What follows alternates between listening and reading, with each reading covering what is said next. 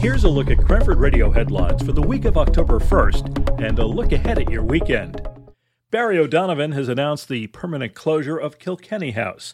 The Irish pub and restaurant on South Avenue was flooded by Ida. It had also been shut down by flooding from Irene and by the pandemic.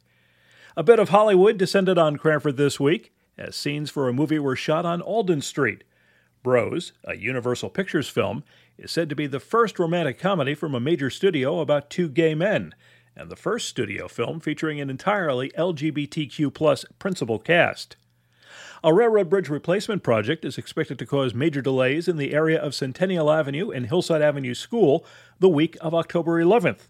Conrail will be replacing the bridge, and Centennial Avenue will be closed starting Friday, October 15th. Work is expected to be completed by October 20th.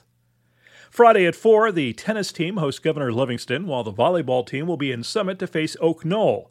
At 7, the Cougar football squad will host Scotch Plains Fanwood. On Saturday, the boys' soccer team plays Rawway on the road, while the girls' soccer team travels to West Orange for a game. In the afternoon, the field hockey team faces off against Arthur L. Johnson and Clark, and the volleyball team will play in Verona. The National Weather Service says we can expect sunny skies throughout the weekend with a steady warm-up in temperature. Friday's high around 70, Saturday 76, and 81 on Sunday. 3 Pink Out events to raise money to fight breast cancer are taking place downtown this weekend. On Friday evening, there's a clay hand building and painting at Fire Me Up Studio.